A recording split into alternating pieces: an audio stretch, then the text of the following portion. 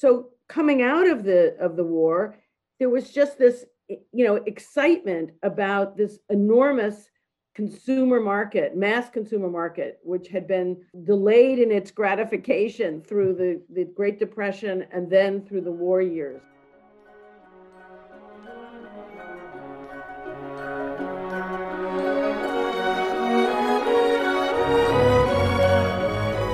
Welcome to Reviving Growth Keynesianism, a podcast about economic thought from the mid-20th century and why it matters to us today. Our goal is to fan the flames of a growing conversation on inequality, growth, and aggregate demand, so that we may hopefully arrive at a place of better well-being for all.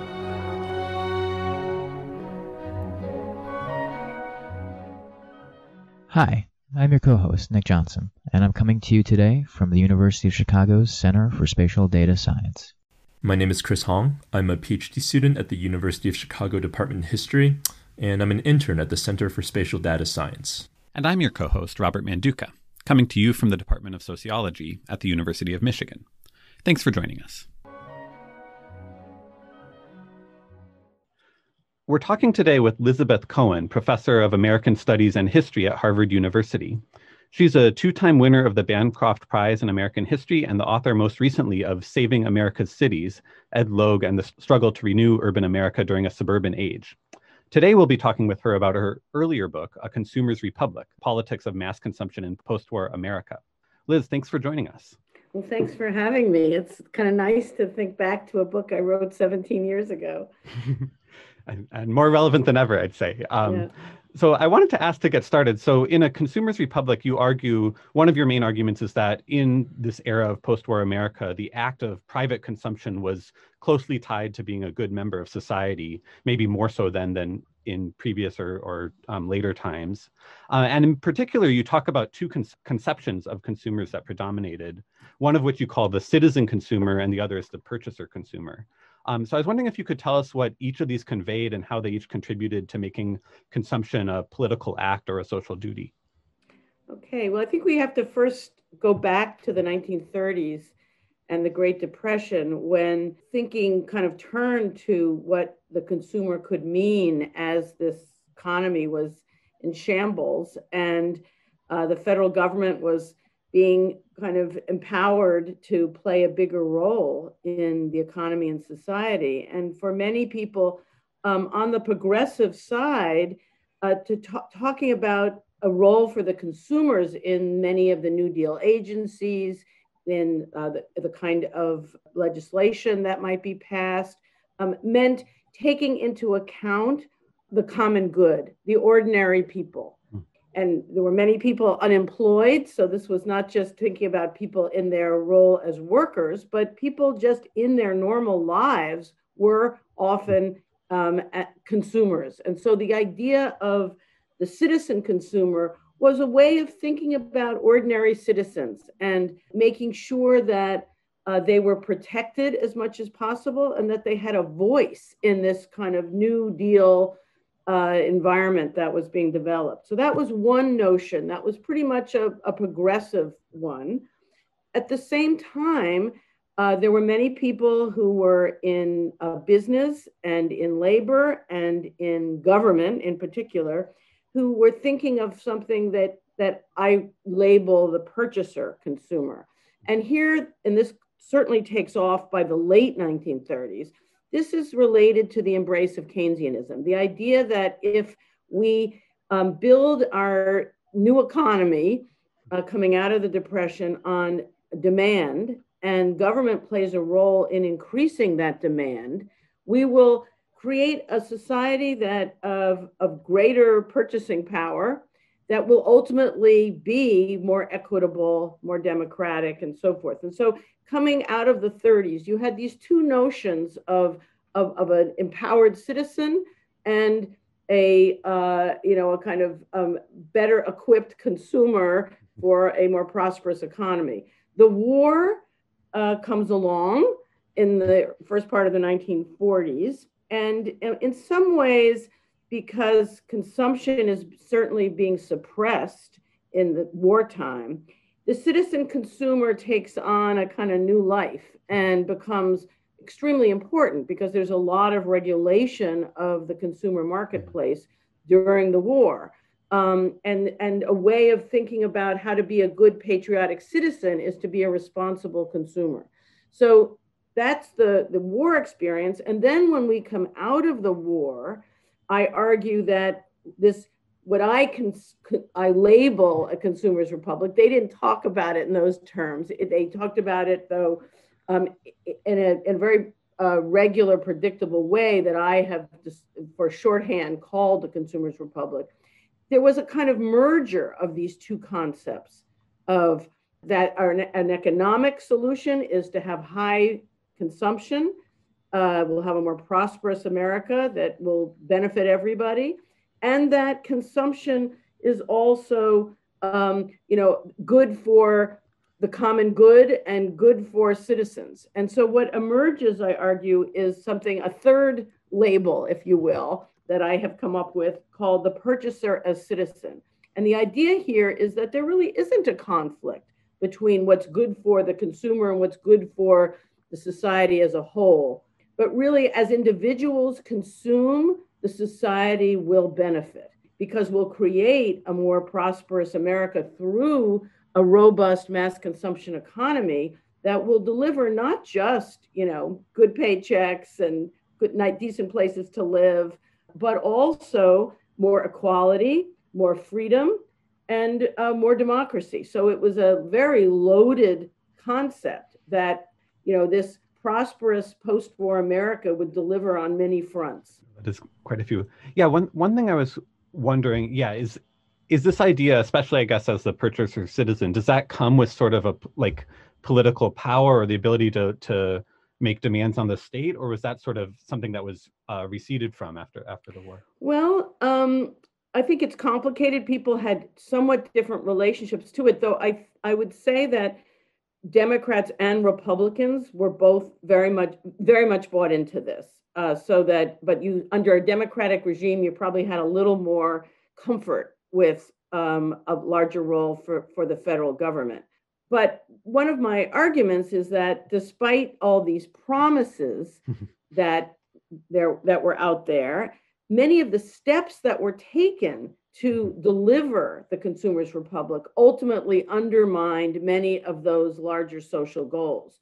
So, for example, if you take housing, which is, I think, a very good example of the concept that, the Housing Act of 1949 promised a decent living environment for every American, but the strategy that people who were very much imbued with this Consumer's Republic notion embraced was, we have a housing crisis coming out of 10 years of a Great Depression and then the war, a terrible housing crisis, but we're going to solve it with creating more active private real estate markets through suburbanization. And the answer to the housing crisis is going to be that as many Americans as possible will own their own home, and the government will invest in mortgages to help make that possible through the GI Bill, through the Federal Housing Authority Administration, highway building that opened up huge territories outside of cities for suburban growth. So this concept of the way in which people can live better in the Consumer's Republic is through owning their own homes, ultimately led to a very fragmented metropolitan society where people lived in communities that really were pegged at very different socioeconomic levels and therefore gained benefits that varied tremendously. Well-off communities paid high taxes and had excellent schools. Poor communities could not afford that quality of education and of public services, so that these are kind of perhaps unintended consequences. That would be perhaps maybe a generous reading, but the result of this investment and the confidence that a robust private market could deliver all these great social goods was ultimately greater inequality, I argue. So there were pretty severe social, cultural limits to this kind of macroeconomic management of a Consumer's Republic. So, Yeah. would a more democratic alternative have been something like the OPA? That continuing the kind of regulation you're suggesting that took place during the war.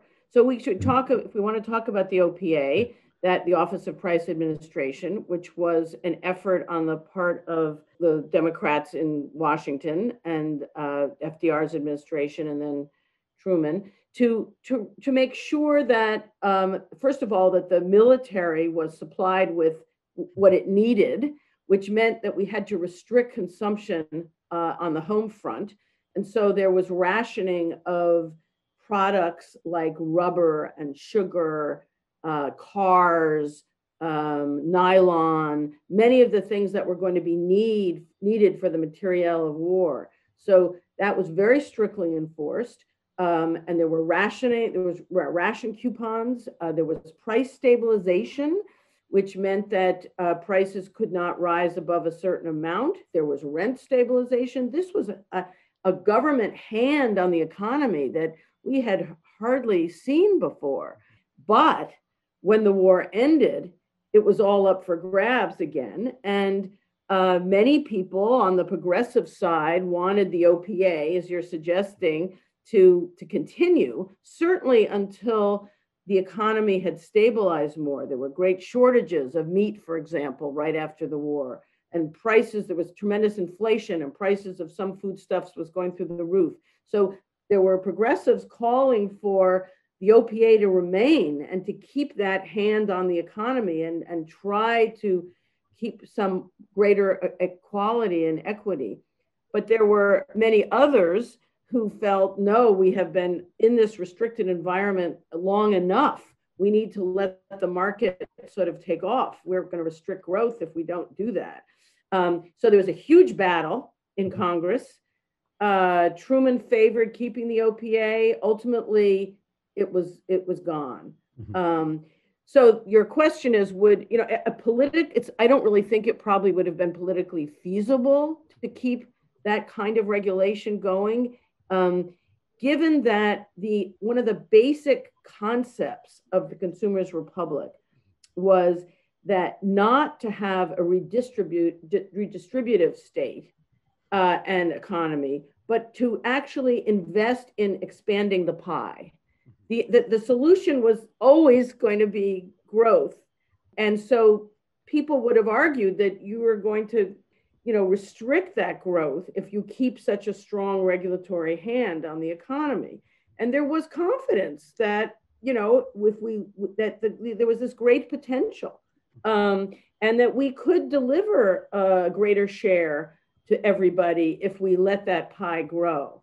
But there were also many social obstacles to giving people an equal share of that pie. And if you just take race, for example, and go back to my housing example, when the government did make money and resources available for the purchase of private housing as the solution to our enormous housing shortage, it restricted access to people who were African American by redlining neighborhoods where they lived and not giving them the access to those resources. And one of the ways that these government programs did that is that the government itself did not actually implement a program like the VA mortgages, the veterans mortgages, or many of the FHA loans. The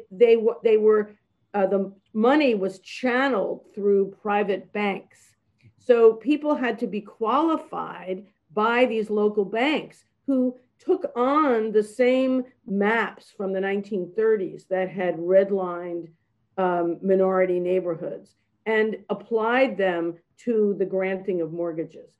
So despite this kind of philosophy and assumption that everybody would benefit in the Consumers Republic, in reality, there were lots of discriminations built into it. I guess this kind of brings me to the question, and you mentioned in an answer earlier that calling it the Consumers Republic is kind of your own term of art. And the word republic obviously has a loaded history in terms of political thought. And I think you use it. It sort of takes on an ambivalent sort of shade in the book. On the one hand, consumption as a site is obviously a site of both civic and political mobilization, and sort of a site where class and civil struggle takes place.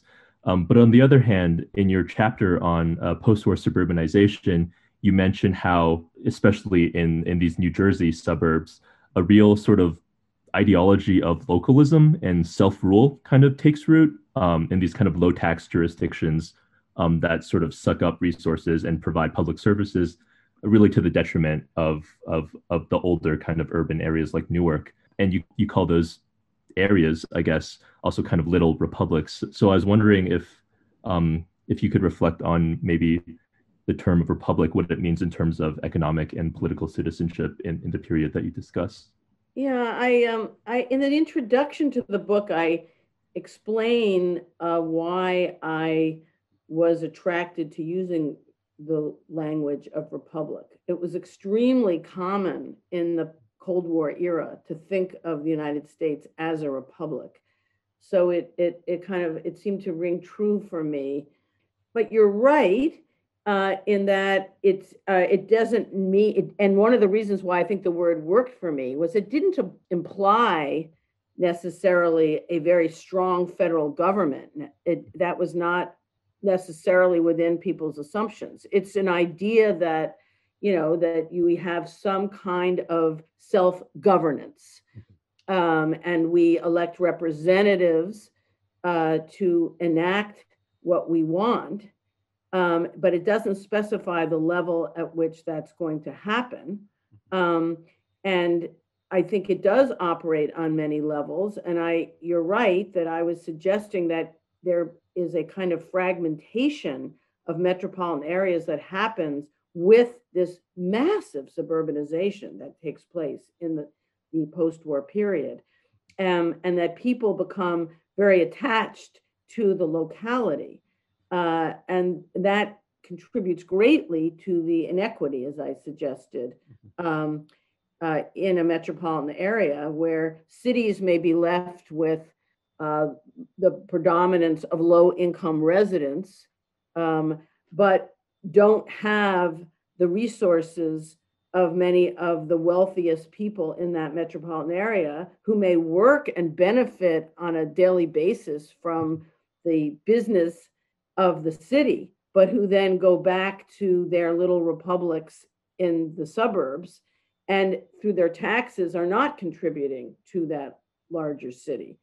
So that I think that, republic was signifying that people had control over their political environment, and that could operate on multiple levels.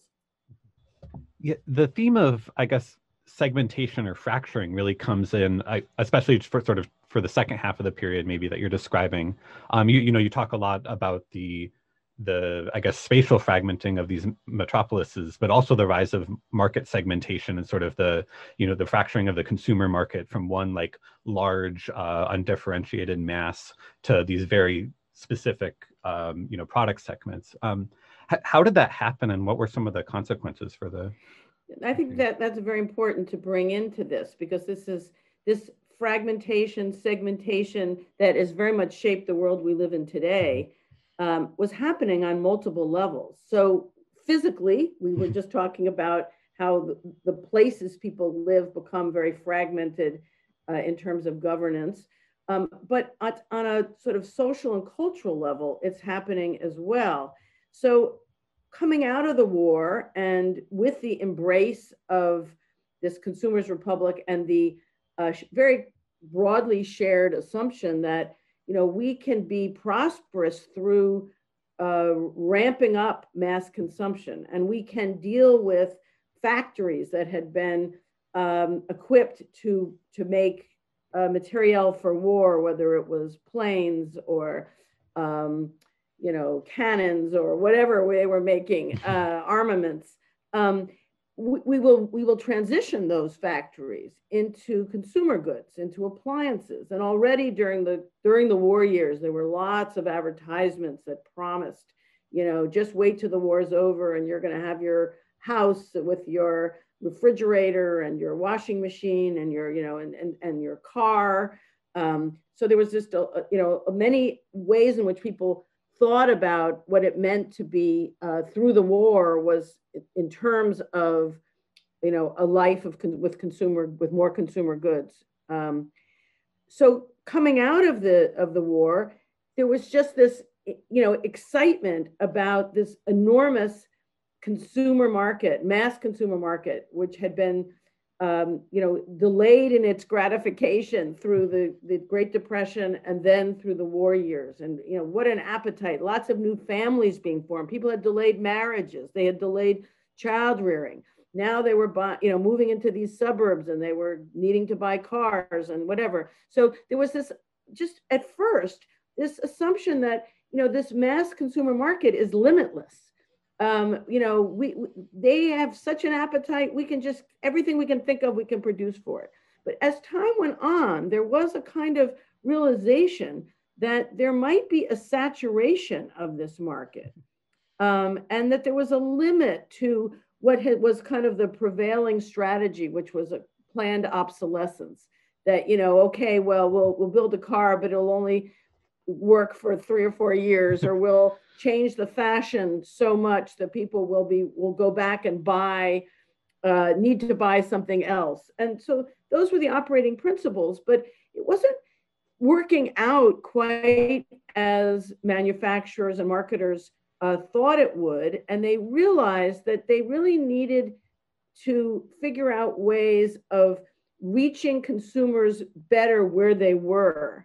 And not assuming that everybody would be attracted to the same product, that it could create more markets if they could really peg them better to the tastes of particular social groups, whether those were defined by age, by social class, by race, by gender, by geography.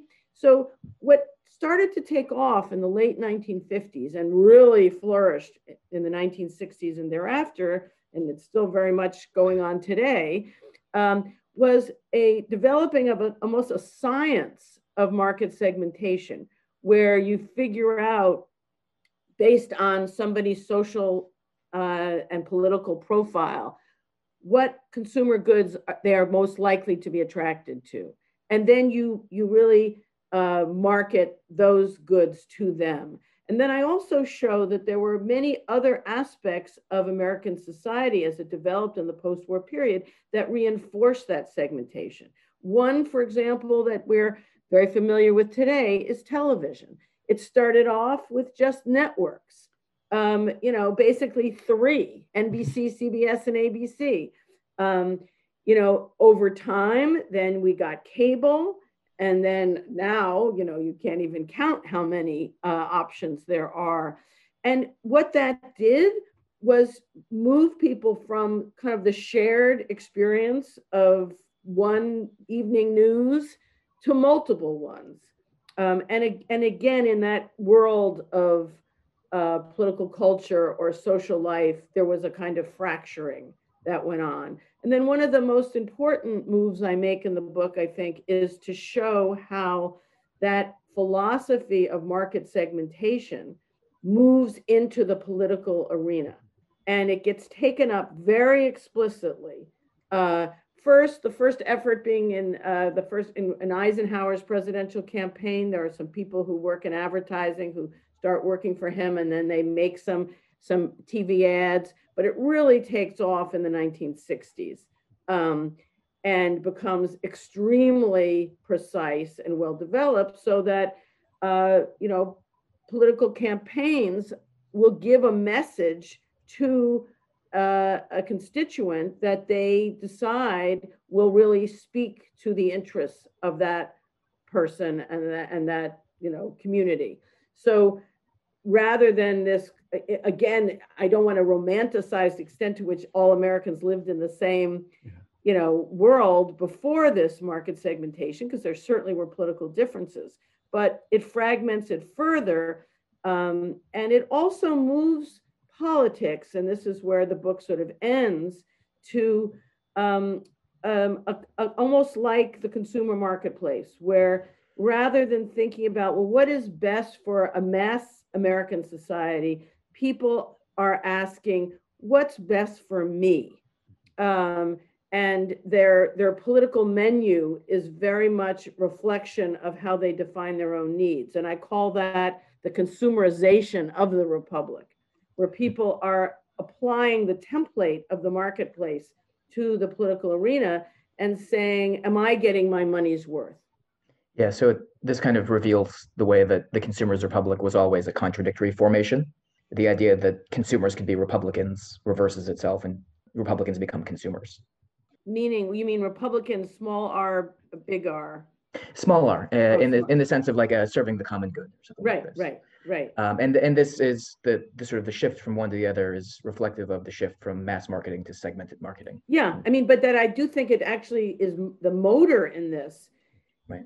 Is starting in the marketplace, and the same techniques, because you see people moving back and forth from Madison Avenue to these to DC and to political campaign consulting.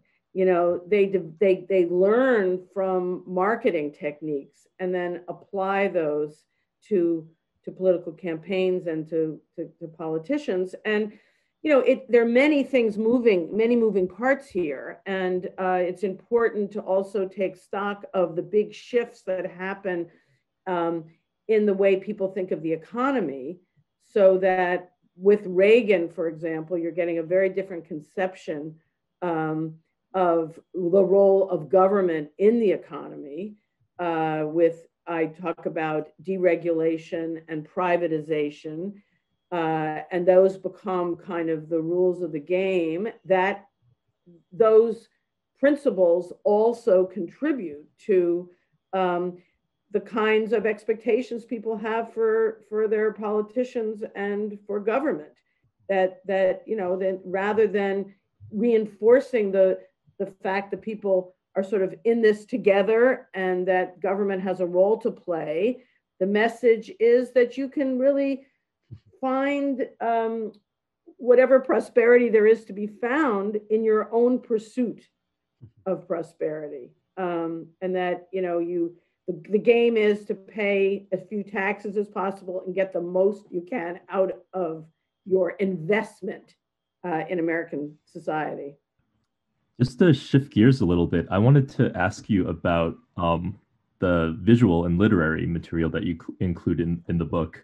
I think the sort of wealth of imagery that you cull from both magazine covers and product advertisements really serve to bring a lot of the archival material in the book to life. And I think on the literary front, one of my favorite chapters was this suburbanization New Jersey chapter, because I'm a great fan of Philip Roth, a novelist, his novels, of course, but also as you discuss his earlier short stories, especially Goodbye Columbus. But yeah, I just wanted to ask you about, how you came across the visual and literary references that you make in the book. Did you sort of, through your research, did it make you rethink, works of literature, poetry? I think Baraka is the other Newark artist, writer that you mentioned. But yeah, I don't if you have any reflections on this. Yeah, that's a good question. I mean, let's start with the photographs, because I think I developed this deep commitment to visual evidence in my first book, Making a New Deal, Industrial Workers in Chicago, 1919 to 1939, where in looking at Chicago as it was experienced by working class people in the 1920s and 30s, I came across a lot of wonderful photographs from ethnic communities, racial communities, social welfare agencies, workplace mobilization, all kinds of things. And I had a lot of photographs in that book. And I kind of, I felt though that I didn't want them to just be there as illustrations. I wanted them to do analytical work. So I developed an approach where my captions are really aimed at guiding the reader to learn what we can from what are in those images. So, for example, in Making New Deal, I was talking about the shift from small neighborhood stores to supermarkets, which start really taking off in the 1930s, and push out the kind of ethnic storekeeper. So it was very important to show images of what that neighborhood store looked like, that people were not buying brand goods, packaged goods. They were buying, out of barrels, that they weren't just self-servicing themselves, but they were really, the purchase was mediated by the storekeeper. All of that is available to us when we see these images in a way that they might not otherwise be, because we can't go back and be there. So I had developed that approach in the first book. And as I researched A Consumer's Republic, I was very alert to visual evidence, and collected photographs as I went, and images and magazines. And I looked at a huge range of material in doing my research. And so I wanted the reader to have that same experience. So once again, I have fairly substantial captions that are aimed at really reading the image in a sense and learning as much as we can from it. And I've carried that over into the most recent book, Saving America's Cities, where I also have a lot of photographs. And so I think there's a lot we can learn. And I also feel that it helps put the reader back into the time period that I'm writing about. I really try to make history come to life, and I think it can help to have visual images of it. In terms of the literary evidence, I once again am interested in a lot of different kinds of sources, and I was writing about northern New Jersey and in a sense the decline of Newark, and I do have quite a lot on the riots and Newark in the 60s, and placing that in this context of the Consumer's Republic. And so it was just inevitable that I saw the ways in which I could use Philip Roth's writing and Baraka's writing. I also did a fair amount of research. I don't know if you were actually reading my footnotes, but I did a fair amount of research in the Newark Public Library, where there was a New Jersey room, which had a lot of material about Newark. And there were photographs all through the room, big photographic collections. Philip Roth actually was really a patron of that library, and he's kind of all over the place. So it came quite naturally to think about these multiple ways in which social experience was portrayed for this period I was writing about. Yeah, the captions are really, really helpful. As I was looking back just to review for this interview, I was looking through my notes, but then I just found myself drawn to rereading the entirety of the captions. But moving on, so part of what you sort of outline as the limits to the Consumer Republic operate through space, but also through gender and race. And one example of that was when the OPA was defeated right after the war. And I think you suggest that part of the reason of that was that the consumers movement was at that point rather feminized, and it was kind of seen as consuming was kind of the woman's job, and men were sort of more obsessed with producerism and unions and all that. And it was only after the war and the big inflation that they realized, these two movements have to go together, because if we don't do consumer activism, inflation will just wipe out all of our wage gains. But by then it was kind of too late, and they couldn't save the OPA. And then in the 50s, something that happens with gender and consumption is that it becomes more, I guess, associated with both men and women, as especially men begin to make purchases on credit of large ticket items like houses and automobiles and all of that. And I was wondering if this is like maybe a through line to later in the century, when I guess you mentioned earlier, like Ronald Reagan gives us a totally new imaginary about job creators and investors, which is very sort of masculinized and racialized as well, through this kind of consumer durables in the 60s and 70s. And if that's the case, then is and this gets to your latest book, is investment really maybe a site for politicization these days, especially investment in new forms of spatial organization? So something like a public investment agency, like Ed Logue was in charge of, that could, for example, like a redevelopment. Well, I mean, it's interesting. So just to go back, you captured very well the gender dynamics of the Consumers Republic, that there would be moments of real active political activity and, in these waves of consumer mobilization, the progressive era in the 1930s, during World War II, when women played an important role in sort of this kind of self-regulation of the home front and agitating afterwards for the continuation of many of those protections. The 1960s, again, when there's a consumer movement that for greater consumer protection and environmental protection, women again are active. But there are ways in which that activism becomes associated with kind of female activity. And when getting back to the norm often becomes a very male project. So the Consumers Republic itself, after the war, when there is a push to create this Consumers Republic, get beyond the OPA type regime, those regulatory efforts are kind of dismissed as being feminized, and the robust mass consumer economy that is aspired to, that is very production oriented, in that it will create jobs for everybody, put money in people's pockets, which then they will use to consume more and keep that cycle going, that becomes a very male concept. There seems to be a kind of a gender division of labor. The norm is male and the critique is female. Once the period of critique is over, the male regime returns.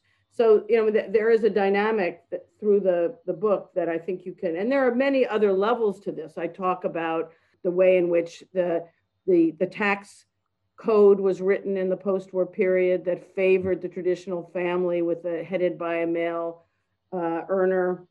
The fact that women did not have access to credit until the 1970s, and much of this consumer regulation that is very much promoted by second wave feminism. So those purchases that you mentioned that men were engaged in the 1950s and 60s, whether it was cars or big appliances, were often necessary because they were the ones who had the hands on the bank account.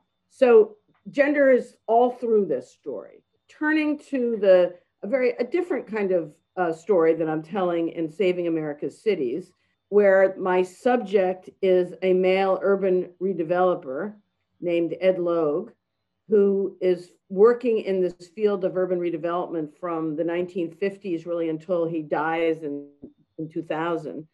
It's pretty much a male world.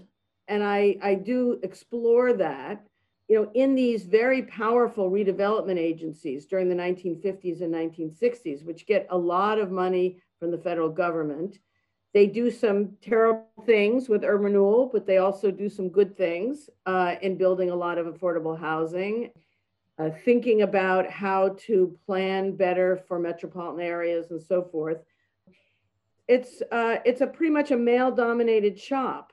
I also am particularly interested in the development of this new profession of the urban administrator, the person who will be the manager of those federal dollars and deliver them to the locality. And that is a very male field. There are always a few women who work in these redevelopment agencies, but the professions of planners and architects and people who are in this world of public administration is very much a male one.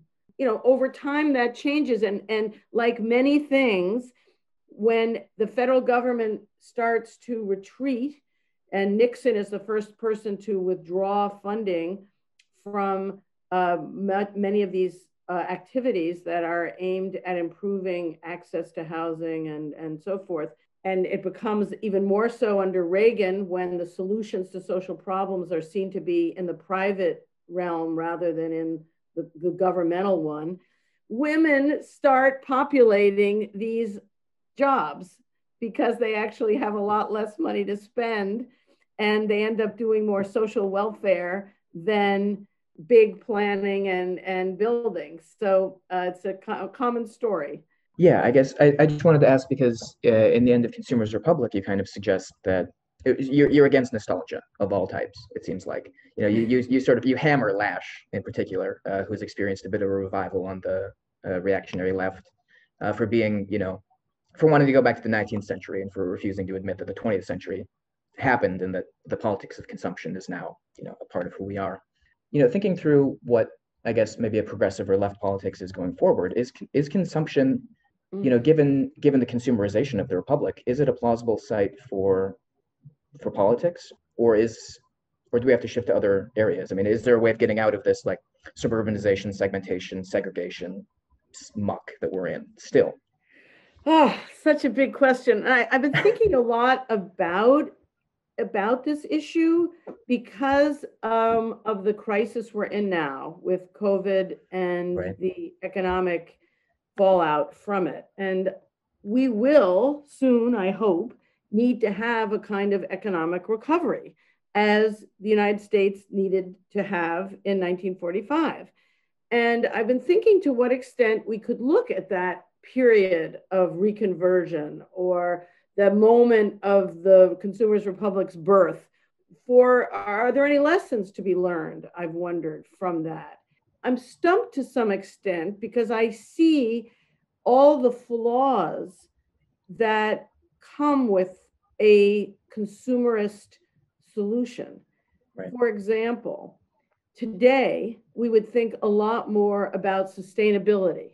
That, as I said earlier, that notion of the solution to our economic problems and the way to create a prosperous economy is to just get people to consume and to build planned obsolescence into that so that they have to keep consuming. But today we are fortunately a little more sensitive to the flaws in that. And I think it'll be very difficult to promote a strategy that was based on using things up and forcing people then to buy more. So that's one way in which I think we would think differently today. The environmental concerns were not as important to people in the 1940s as they are today. And that's another way of using up that I don't think would make sense today. I would hope not to most Americans. Another way is that we're very aware of the inequity that has come with this consumerist society. And I don't think we would ever fool ourselves today as people at the time were able to think that we could deliver an equitable America through everybody consuming, because we know how much inequality there is. Some people can get credit, many people can't. The inequality in earnings has grown hugely. Wealth inequality we're fully aware of today. And yet consumption is 70% of GDP. So it does play a major role. So how do we recognize that that's not going away, that recovery from the crisis we're in now will still depend on consumption, but how can we be attentive to so many of those pitfalls that we know exist? And, the foreclosure crisis in the 2008 economic disaster showed us what can go wrong when you just try to open the doors and, in a sense, put tremendous burdens on people that they're not equipped to be able to handle. Plus, I think it's important to recognize how much of a closed economic circle we lived in the 1940s and 50s, where this whole concept of if we consume, we then will create jobs for Americans in American factories.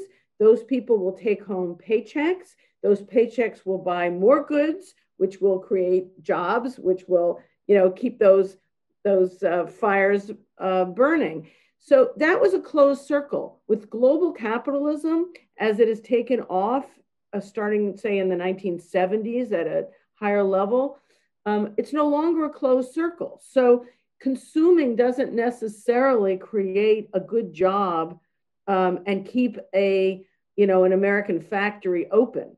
More likely, the profits are, corporations are making them, but they're looking to, some developing world country for cheap labor to produce it. In addition, we're not necessarily, with the way that our consumer society is developed, creating that many good jobs. We have some people who have good jobs in white collar positions, and many people in service jobs in the hospitality field or working in an Amazon warehouse who are, being paid minimum wage. So we know now that, those promises of the Consumers Republic are not going to come through for everyone. So how do we tweak it so that we acknowledge how dependent we are on consumption, but we seek a more equitable kind of consumer society? And I'm open to all ideas you might have. I think it is. These are, difficult questions that we're struggling with, but I do think it does seem like there are some lessons still from that era. And in particular, I'm thinking about the way that, the need for consumption was used as a way of strengthening the labor movement, or as a rhetorical weapon by the labor movement for demanding, this is why you have to pay us more, is because, your prosperity actually depends on our ability to buy products. And I think that's a sort of rhetorical strategy that could become, isn't that widely used yet. And that's sort of puzzling to me. And then it also seems, just from this conversation that you're pointing out, of the way that the implementation of the policies, where instead of having the federal government just run the programs that directly benefit the people, how it was channeled through existing institutions or private institutions that have their own profit incentives or prejudices or whatever.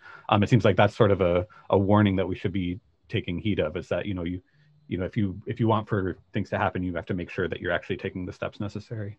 And we saw that in the CARES Act and in many of this legislation that was passed last spring, that, in terms of who was going to get that money that Congress passed, they had to be qualified and, get it through banks. And so organizations that had good banking relationships and also were considered good customers were first in line.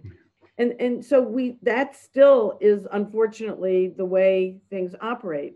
On the labor front, I think that's a really interesting point. Labor has tried to make that argument, but it's a lot less convincing when so much production is not happening on the home front here. So that, I think, is one of the motivations for this more global labor movement, where where labor has been trying to reach out to sites where American companies are actually operating, so that they're not undercut, with those markets, and that those workers are at least being compensated, and possibly the cost of production in those countries would then go up enough so that domestic production would pay off more. But I think that you're right. But the argument maybe would be even more effective today, not so much around production as it was in manufacturing, as it was in the 1940s and 50s, but around service jobs,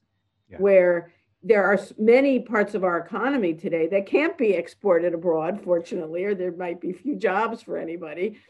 But, many service jobs, nursing, medical, all that, the public service, that's where the unions are strongest, the teachers.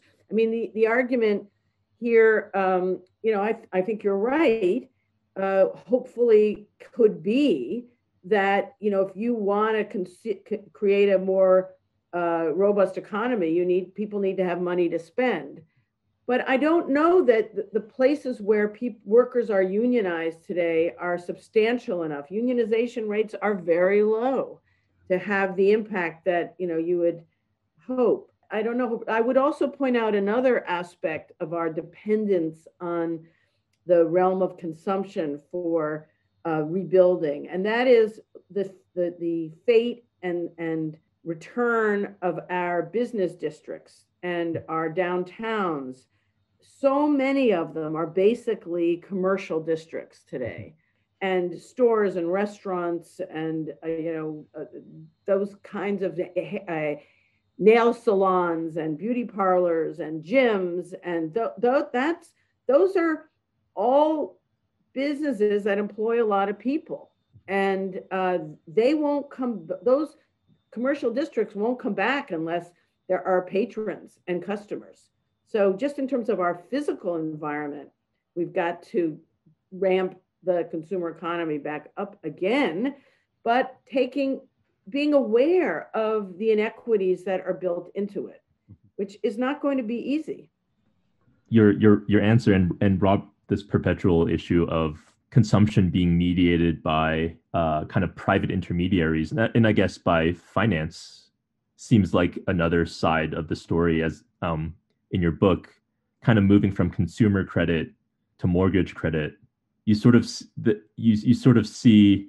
I guess I'm wondering, for a viable political project, if it would be possible to sort of extricate consumption today from finance. The idea of like indebted demand is something that we talk about on this show a lot, and it seems like, from the period that you discuss in your book up till 2008, the crisis of 2008, it does seem like the financial nexus around housing is a huge site of both struggle and potential continued sort of progress to be made in terms of just sort of having building a front, I guess, against this sort of privatized, financialized form of consumption that I think is apparent in the housing market more so than maybe in any other sector of the economy. Credit cards,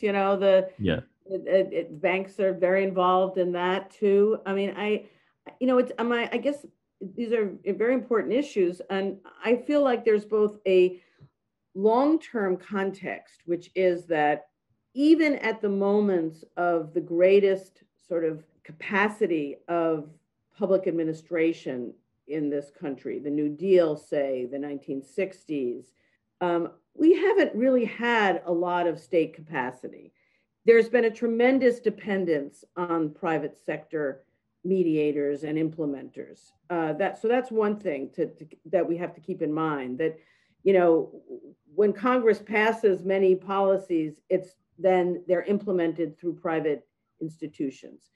On the other hand, there has been a retreat, and the deregulation that took place, for example, in the 1990s needs to be accounted for. That things did get worse, and so on the edges, things could get better. But I'm often struck by how little ability the American state seems to have to implement, and some of that is, a lot of it's private sector, as I just said, but some of it goes back to an issue that you raised a while ago, which was, I think it came from you, Chris, which was the power we endow local authorities with. So that and we've seen this in COVID. I mean, who would have expected the president to have just said it's the responsibility of the states, but he did. But even if he had not said that, I suspect there would have been tremendous dependence on lower levels of government, just because the federal government does not really have tremendous capacity other than the military to implement. And so, I am very much in favor of government when it is doing the right thing. Many Americans, though, hate government and are terribly suspicious of it. So I don't know how we would even get to a place where people would be willing to empower the government more. Yeah, that was one of the surprising findings of trying to beef up the unemployment insurance part of the CARES Act, is that the computers on which these records are kept are state computers, and they were programmed in this 70s with this old code that nobody knows how to modify. So they just had to hand out $600 checks on top of it, because there's just no modifying the hardware. Absolutely, and it's kind of insane. There's so many ways in which we saw this. I mean, that you, if you want to communicate with many government agencies, you need to send a fax. Oh. I mean, who has a fax machine anymore? But there's been so little investment, the computer systems, and right. It's frightening. Which sort of, I guess, putting your last point and then Chris's together is like, isn't the solution then some kind of public investment authority that can invest in this kind of capacity? And, would a model for that be these reconstruction development corporations that you track in your latest book? As a kind of, you talk about two different kinds of democratic developmentalism. One is a kind of pluralist democracy, and another is maybe a participatory investor model. And both of them are somewhere between the kind of libertarian left of Jane Jacobs that just says, don't do it, and then the sort of more hierarchical capitalist planning of, I guess, a Robert Moses, who would just clear neighborhoods and do whatever he wants. Is that maybe a usable history, or is that something that also has kind of tragic limits that we just have to transcend and leave in the 20th century? Well, I think that the whole experience with urban redevelopment in the post-war period has left a legacy that is read differently by different groups. But for many people, it would be a warning about what happens if there's too much top-down authority and control, that communities need to have more of a say about what happens. And I end that book with a lot of discussion of how to balance just where we are ending up here, how to balance both the ability to plan on a larger scale and implement on a larger scale beyond the neighborhood, but also be sure that the people who are going to be affected by those policies are part of the process. And it's not an easy, route to thread. I think if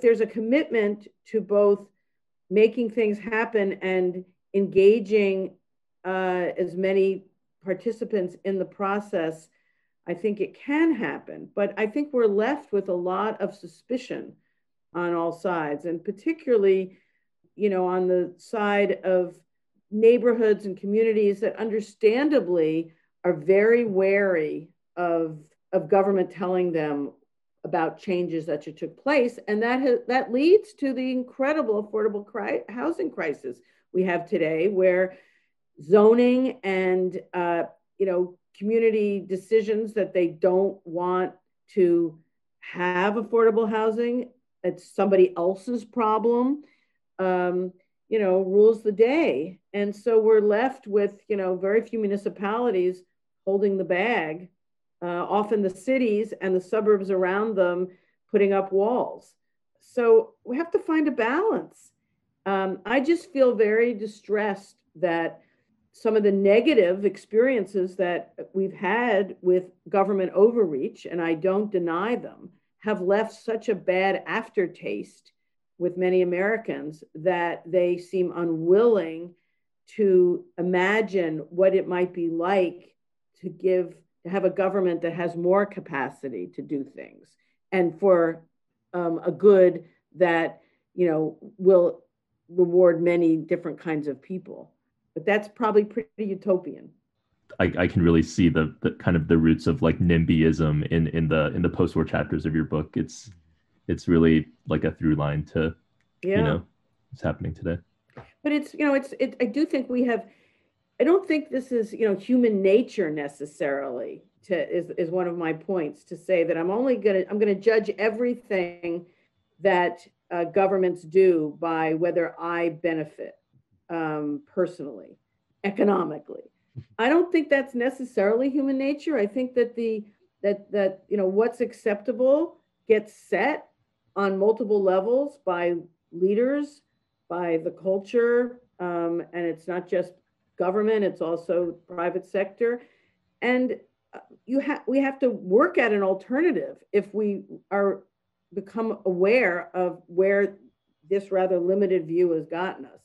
So my hope is that, I still hold out the hope that maybe the pandemic has gotten us to appreciate that we're all in this together, that, we do rise and fall to some extent together, that, you can't stay healthy and economically viable if others aren't with you, but we'll have to see. Yeah, and that's maybe a good place to leave it. Waiting and seeing. Good. Thank you very much. Thanks for coming on. Yeah, that was wonderful.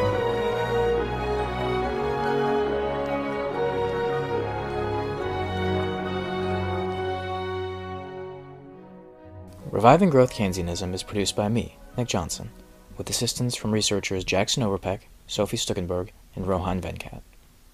The podcast is supported financially by the University of Chicago Program for Professional Advancement and Training for Humanists and Humanistic Social Scientists, the Mike Rowe Metcalf Internship Program, as well as the University of Michigan UROP Program. If you enjoyed this discussion, please follow us wherever you subscribe to podcasts, and consider leaving us a positive review, which will help us connect with more engaged listeners like you. More information on our ideas can be found at revivinggrowthkeynesianism.org. There you can also find our Patreon. We would greatly appreciate if you chose to support us. All donations allow us to put out more content for thoughtful listeners like you. Thank you for listening. We'll see you next time.